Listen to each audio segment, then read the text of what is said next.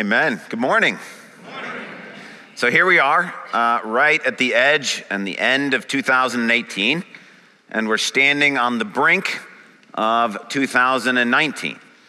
And most of us have had a break from school, from work, maybe just a chance to have catch our breath, get out of the daily normal routine of the semester or the year, and we've had a chance just to kind of reflect. And maybe over this break, you watched some movies or read some books or had some conversations or did something that caused you to think about what you want this next year to look like.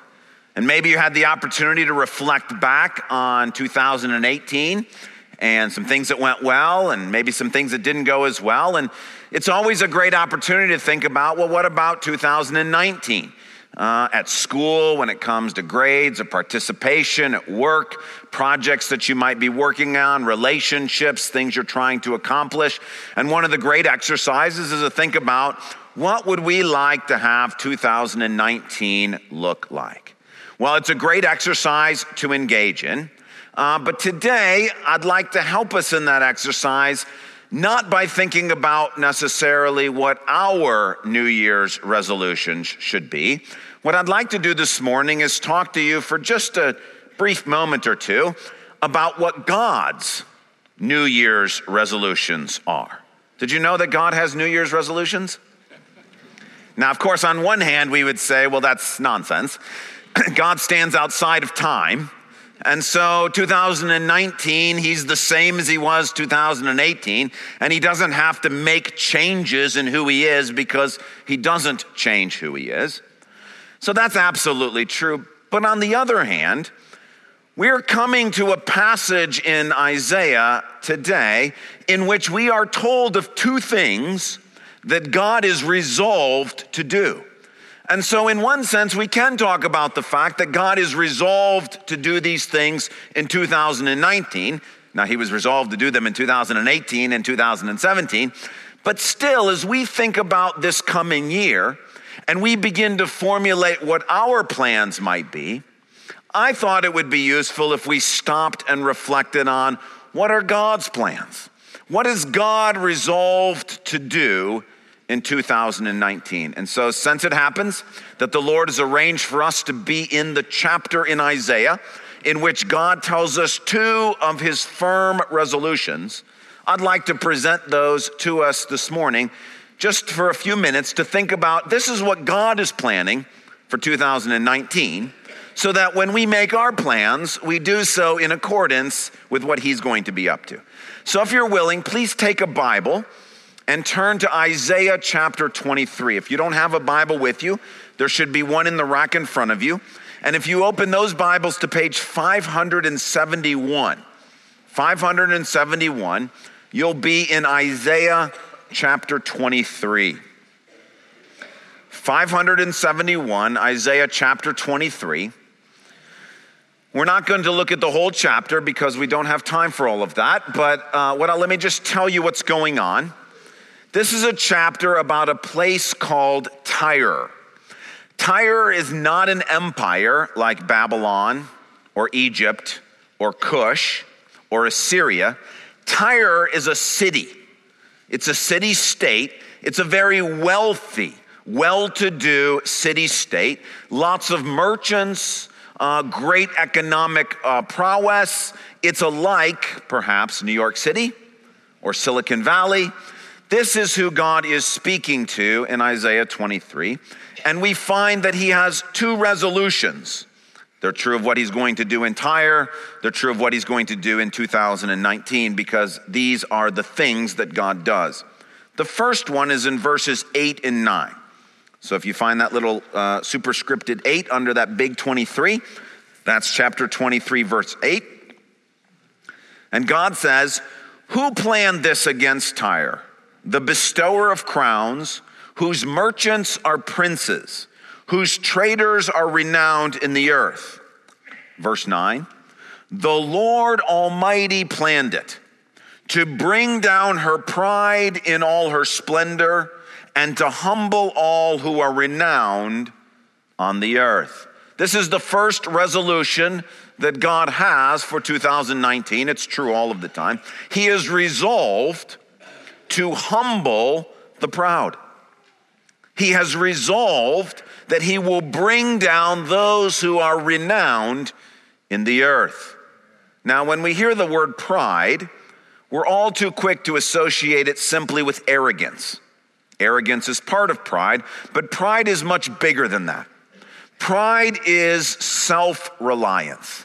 It's thinking too much about ourselves and not enough about God. And God tells us in James and in 1 Peter that God opposes the proud, but gives grace to the humble. What that means is God has resolved that he is going to humble those who are self-reliant, those who make their decisions about what is in their best interest. This is important to know, because as you and I think about 2019, it's very easy for us to think about what our plans are. How much weight would we like to lose? How much money would we like to save? What kind of grades would we like to get? What organizations would we like to join? How would we like to see our relationships advance? What would we like to see happen at work or in the neighborhood or in our marriage or in our family? And we come up with all of the plans, but the warning is, if you and I are making plans whose end goal is to increase our renown, whose end goal is to increase who we are, you and I just need to know that God has resolved to work against that. Amen. Now, you might ask me, are you saying that we shouldn't have plans? Are you saying that we shouldn't set goals, that we want to be healthier, that we want to do well in school, or that we want to have vibrant relationships? No, I'm not saying that. I don't believe God is saying that either. Again, it's very subtle. And what I'm saying, what the Lord is saying, is that if you this next year and I choose the things we want to achieve in the ways we want to achieve them, for the purposes that we want to achieve them for, if we are resolved to bless ourselves that way, just know that God is resolved to stop us. This is what he does. Now, it's a very sobering warning. Listen to what God says in Job chapter 12. To God belong wisdom and power. Counsel and understanding are his. What he tears down cannot be rebuilt, no matter what we resolve. Those he imprisons cannot be released. If he holds back the waters, there is drought. If he lets them loose, they devastate the land. To him belongs strength and insight. Both deceived and deceiver are his. He leads rulers away stripped and makes fools of judges. He takes off the shackles put on by kings and ties a loincloth around their waist. He leads priests away stripped and overthrows officials long established, regardless of what they've resolved to do. He silences the lips of trusted advisors and takes away the discernment of elders. He pours contempt on nobles and disarms the mighty. He reveals the deep things of darkness and brings utter darkness into light. He makes nations great and destroys them. He enlarges nations and disperses them. He deprives the leaders of the earth of their reason. He makes them wander in trackless waste. They grope in darkness with no light. He makes them stagger like drunkards. And the warning from Isaiah 23 is, if you and I choose this next year and resolve to achieve what we want to achieve, the way we want to achieve it, for the means for which we want to achieve it, just know God is resolved to work against us in that. However, there is a second resolution that God has for 2019. And this is in verse 18 of Isaiah 23.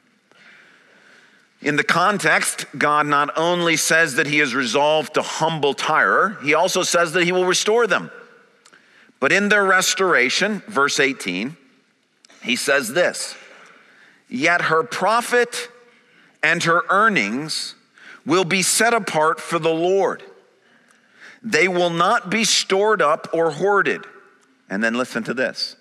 Her profits will go to those who live before the Lord for abundant food and fine clothes. The second resolution that God has for this coming year is, for those who live before the Lord, he is resolved to bless us. This is his firm resolution. Those who live before the Lord in 2019 will be blessed. Now the question is, what does it mean to live before the Lord? It means to have your eyes on him, to be aware of him in every situation. Instead of going into 2019 and simply saying, what do I want to accomplish and how do I want to make sure it gets accomplished? To live before the Lord is to say, Lord, what do you want to see happen this year? How do you want me to go about doing these things? What might this look like in a very common New Year's resolution? The common New Year's resolution, let's take, for example, losing weight. Many people decide in this next year, boy, it would be nice to lose some weight. What might that look like to do it before the Lord?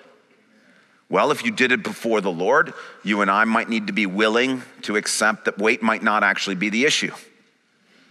The issue might be an idolatry with food. That if we're honest with one another, that some of us choose to bless ourselves with food instead of waiting for God to provide. To do it before the Lord would be to acknowledge that, you know what?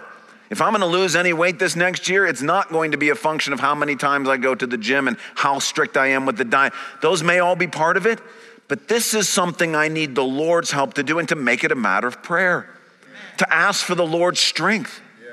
To do this before the Lord is to acknowledge, you know what? If I'm going to do this, if I'm going to ask for his help, if I choose not to keep going forward with this, I've got to confess that to him. I don't just get to say, well, I tried, now I'm done.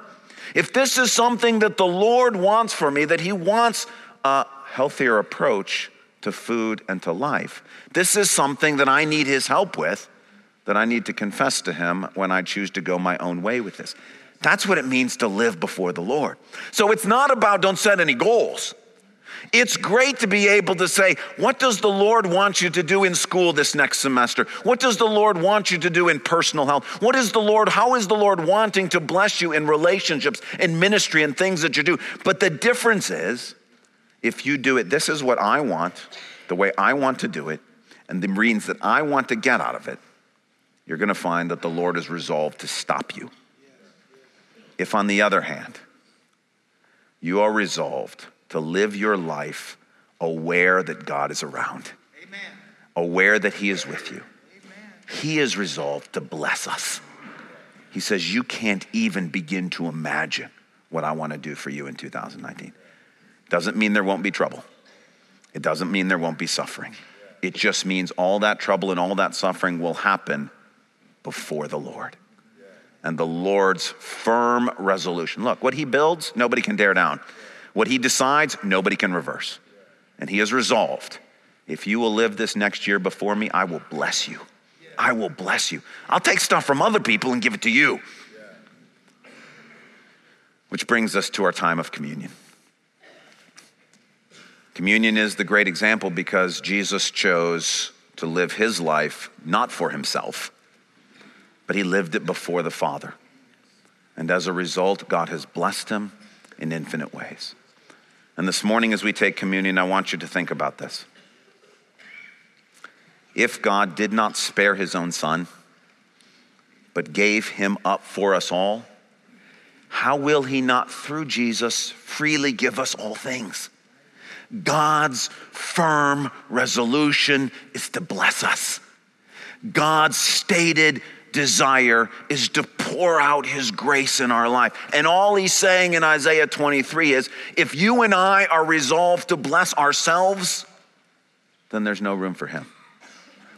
If, however, we choose to allow him to be the one who does the blessing, what he has for us, as exemplified in Jesus, is far beyond anything we could ever ask for or imagine. Thank you so much for joining us for this podcast from Calvary Church. We hope this message has brought the light and hope of God's presence into your life, refreshing your soul for the journey the Lord has you on. If you have a spiritual need or would like to connect further with the work God is doing through Calvary Church, seek us out online at calvarygr.org. On our website, you can also find an archive of previous messages from this series. Thanks for listening.